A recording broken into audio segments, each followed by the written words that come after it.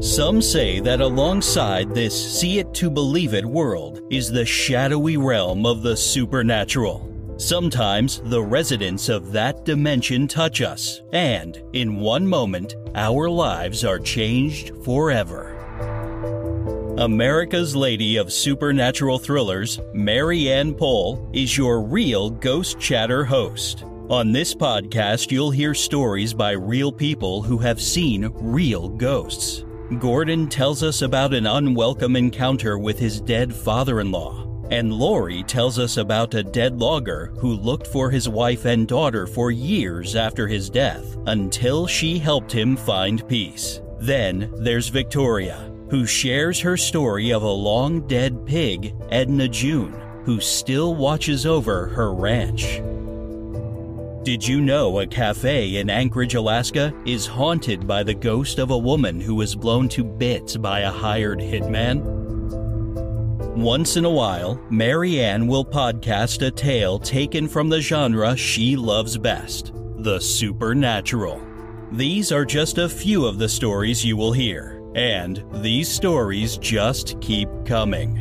Welcome to today's Real Ghost Chatter episode.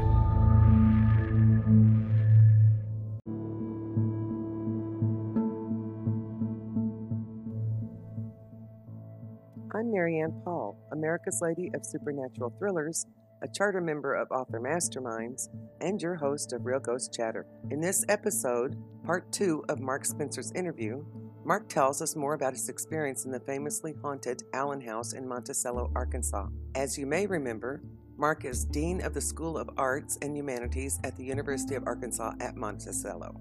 He and his family live in the famously haunted Allen House there in Monticello, Arkansas. His book, A Haunted Love Story, The Ghosts of the Allen House, led to the episodes of the TV shows A Haunting, Paranormal Witness, My Ghost Story, Ghost Brothers, and Ghost Hunters. Mark is also the author of several novels and short stories. He has received the Faulkner Award and several additional awards for his novels and short fiction. At the end of this broadcast, Mark will share where you can find his works. In August of 2009, I woke up one Saturday morning and I had a compulsion to go to the attic. We had lived in the house for a couple of years at that point. I had scoured the attic when we first moved in. I found all sorts of wonderful little historical artifacts, things, that had belonged to the Allen family over 100 years ago. And I was just delighted with the things I'd found. But I thought that I'd found everything that there was to find in the attic. But this Saturday morning, I woke up and I really felt the compulsion to go to the attic. And it was like a voice in my head telling me that if I went to the attic, I was going to find something. And I thought, well, no, I'm not going to find anything. It's August. It's really hot. I don't want to go to the attic. It's a bit dirty. I have other things to do. And I resisted the temptation and compulsion. And I went downstairs and ate breakfast. But all through breakfast, I kept having this nagging feeling that I needed to go to the attic. And so after I finished breakfast, I grabbed the flashlight and I went up to the attic. And I didn't wander around the attic at all. I walked straight over to the edge of the entrance to the south turret room. It's a round room on the south side of the house. Mm-hmm. And I stood there at the edge of that. And it's an attic floor, so there are little openings all around the attic, little openings in the floor, because it's not a complete floor.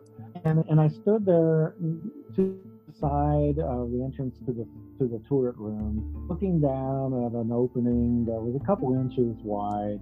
And I had glanced down at that opening many times and had never discerned any. So I didn't think anything about it. But I found myself standing there looking down at this opening in the floor. And it was like that voice in my head again speaking to me and saying, take a closer look. And so I got down on my knees and shined my flashlight into the opening in the floor. And at first I didn't see anything. And then finally I got a glimpse of a round piece of paper. And my immediate thought was that it was the color of butcher paper. It was that dark now. Right. And I thought, well, probably old news. I found lots of newspapers from the 1920s, 30s in the attic. And over time, the paper had turned really dark brown. I thought, oh, it's just a spoken newspaper. But I reached in to the open and got couple of fingers on the scrap of paper, what I thought was going to be a scrap of paper, and I pulled it out, and to my surprise, it was an envelope. It was a fairly good size old brown envelope. And I opened the flap of the envelope, and inside were a bunch of smaller envelopes that were white. And they had stamps on them from 1948. And they were addressed to Liddell Allen, or Liddell Allen on. And so I opened up one of the white envelopes and pulled out a letter, a very nice stationery, and the salutation was spirit. And it was a letter to Liddell. And it was signed Love. And then under the word Love was just the initial P, great big P written in ink. And I realized that this was a love letter written to Liddell Allen about 2 months before she committed suicide. Oh. I thought I was dreaming. I literally thought I was dreaming. Oh, I bet. Wow. Oh. And it's the only time in my life I've had this experience. Because everybody has dreams in which they dream about waking up. And they're Right. sure that they're awake, but they're real dreaming. This was the opposite of that. Awake. But I thought for sure I had to be dreaming. And so it took me a moment to realize that I really was awake. And when I came to that decision that I really was awake, I ran downstairs, I got a climber, and I ran back upstairs. And on the way, Rebecca saw me and she said, "What are you doing?" I said, "I don't know." And then I went back up and I pulled off the floorboard in the attic. Mm-hmm. And there under the floorboard were 82 letters Oh, my. from 1948. And I think 4 different envelopes. And most of the letters were from about 70 or 68, 69 of the letters, I can't remember the exact number, from this man named Prentice, and that's the P. Mm-hmm. Prentice Hemingway Savage was his full name. Come up with a better name than that for a romance novel, and I can't hear. No kidding. And he was vice president of Texaco Oil. He'd grown up in Monticello, and so he's Monticello connection. And most of the letters were from him. And then there were letters from other people. There were letters from women, friends of Liddell. But these were all letters from 1948, spanned from March of 1948 until December of 1948. And the last one was shortly before Christmas. Liddell took mercury cyanide tablets Christmas night, 1948. And so I found these letters, and everybody had always been mystified as to why Liddell had committed suicide. Nobody understood why she committed suicide. Mm-hmm. It was a great shock to everybody in the community because Liddell had a reputation for being very cheerful and optimistic. And she was the person that people went to in town when they needed to be cheered up, ironically so. And then here she commits suicide, and everybody's just totally in shock. And everybody, speculated as to why she might have. And there were theories about her suicide. The most compelling, perhaps, was the death of the son, Alan, who died 5 years prior. But it had been 5 years. Mm-hmm. And all indications were that she had coped pretty well with the death of her son.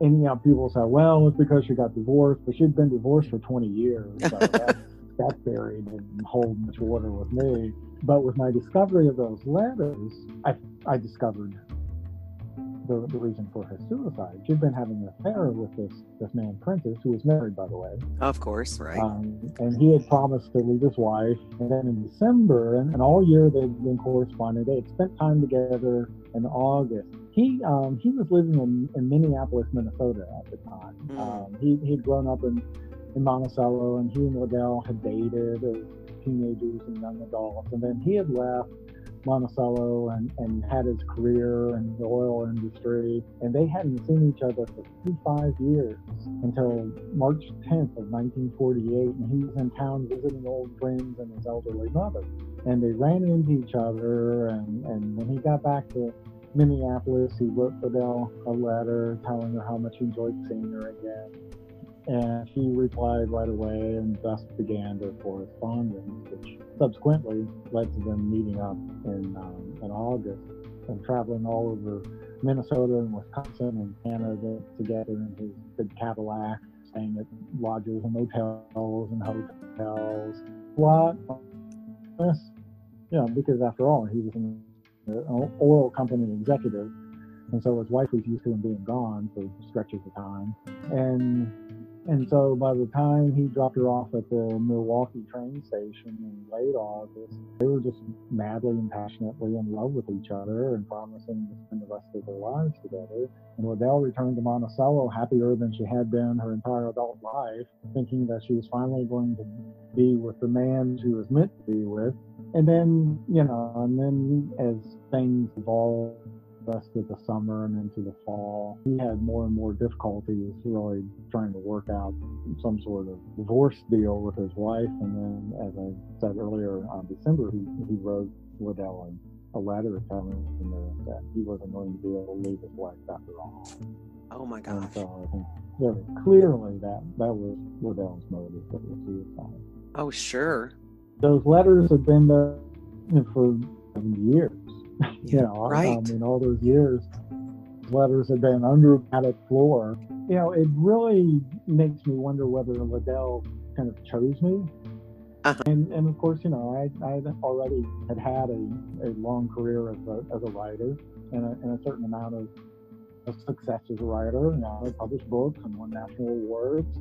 And it was odd. I remember when the lady we bought the house from first showed it to us, at the end of the evening, she said, I never thought I would sell this house, but for some reason, I have this feeling that you're supposed to own it. And I just thought she was, being sentimental or something. But now I think about that, and I think, okay, well, Liddell was working on her too.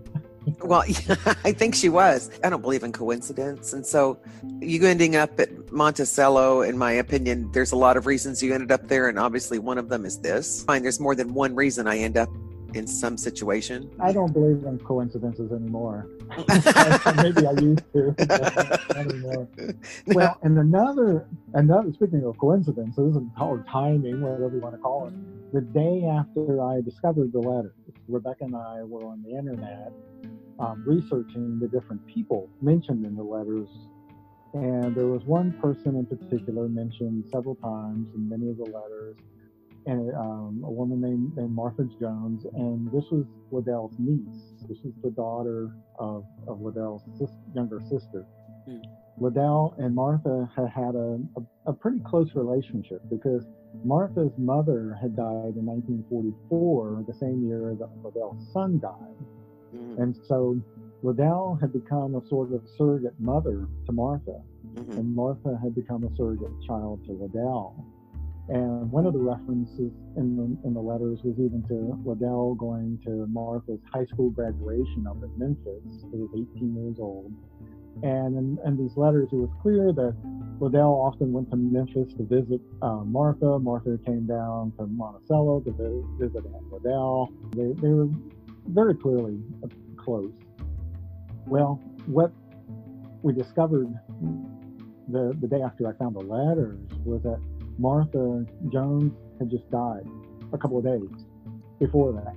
Oh. And she was the last person who had actually known Liddell. And she was like 80 years old. She was the last person who had any kind of relationship with Liddell.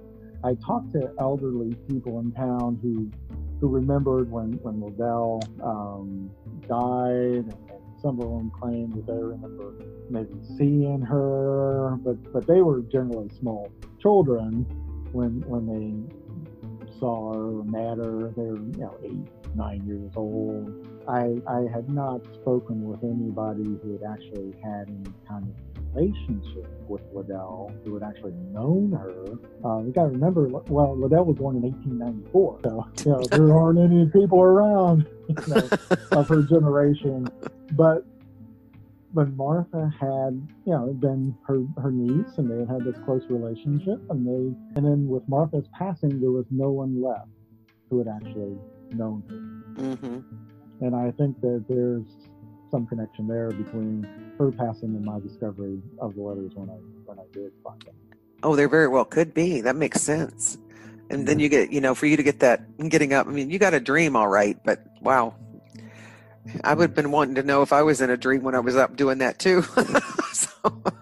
so yeah, it sounds like it all just came together as one coincidence, but as one big, not coincidence, but I don't know, it's like a tapestry that just wove its way together. Oh yeah, definitely. That is so interesting. I really, God, so interesting. I really appreciate all that you've told me today. Do you had any other experiences?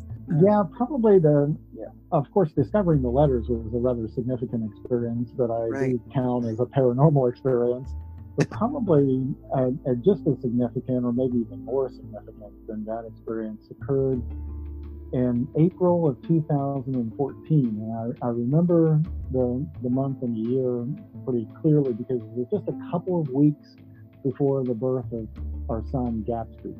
I was walking into the master bedroom from the adjoining sitting room, and before I even stepped into the room, I could see Rebecca, my wife, across on the other side of the master bedroom. She had her back to me. She appeared to be looking out one of the windows in the south turret area of the bedroom.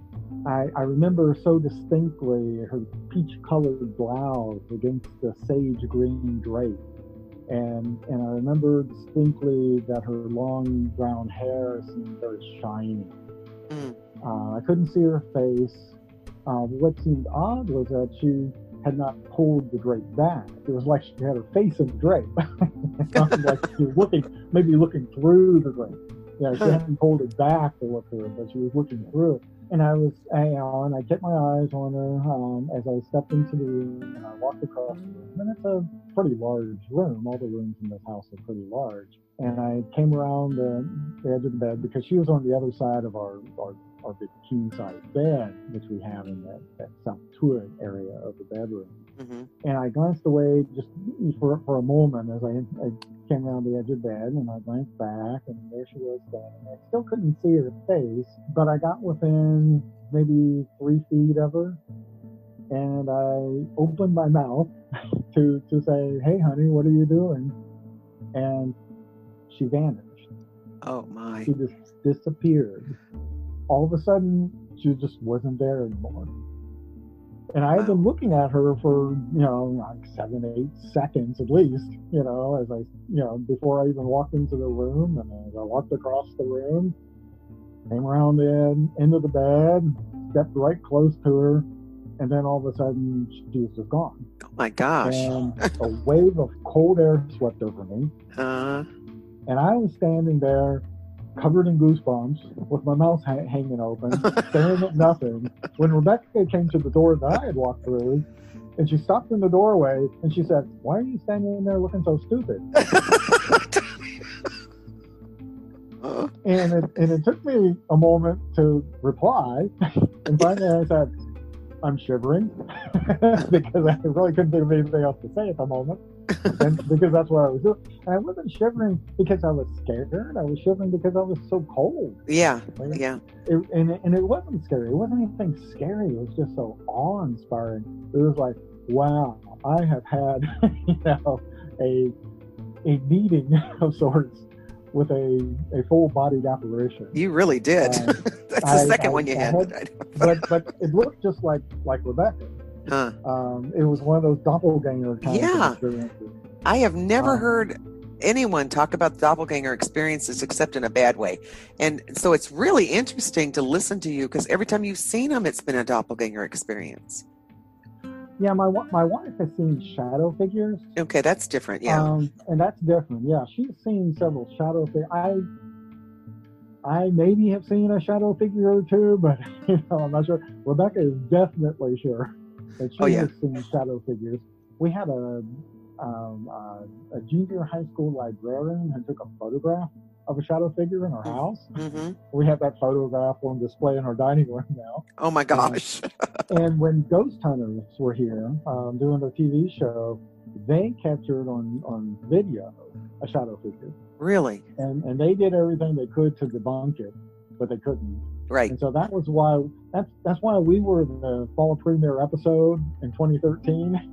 Uh-huh. Because they had actually captured a ghost on video. And Tango, one of the original members of Yep. the team, Tango said that he had never seen anything before, that the Allen house was the first place where he had actually seen something. And he'd always been jealous of Steve and Jason because they had seen things and he had never seen anything. But he finally got to see something when he came to our house. That's where I started watching shows, was with Ghost Hunters. Oh gosh, that was years and years ago, because they debunked things and they weren't playing that game of, see what we can do to scare people or whatever.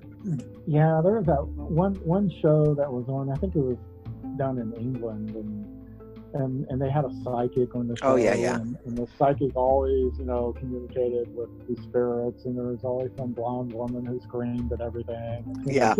Great. Yeah, that's how I feel about a lot of them. But that one I always enjoyed it from the very beginning. I'm going to go look up this episode, actually, so I can watch it. It's in 2013 was their premiere episode. I'm pretty sure I can find it if I Google Is Our Friend. October. Yeah, it was aired in October, just before Halloween. Oh, Google Is Our Friend. I can find that. I really appreciate you sharing your stories today. This is amazing to me. This has been a really good talk. Also want you to, before we sign off, to tell us again where we can find your works, your novels and other stories. Yeah, you can find my novels and my nonfiction novel and my nonfiction book, A Haunted Love Story, Goes to the Allen House. I also have Ghost Walking, which is a novel, a work of fiction set at the house. But although it's a work of fiction, it contains a lot of historical fact, and it's written from the point of view of Liddell Allen.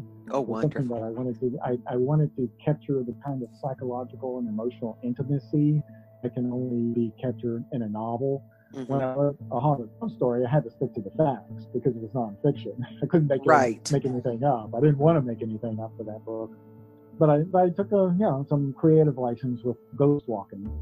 Great. But anyway, all of my books are available all kinds of places: Amazon, Barnes & Noble, Books A Million, and a lot of brick and mortar books. Okay.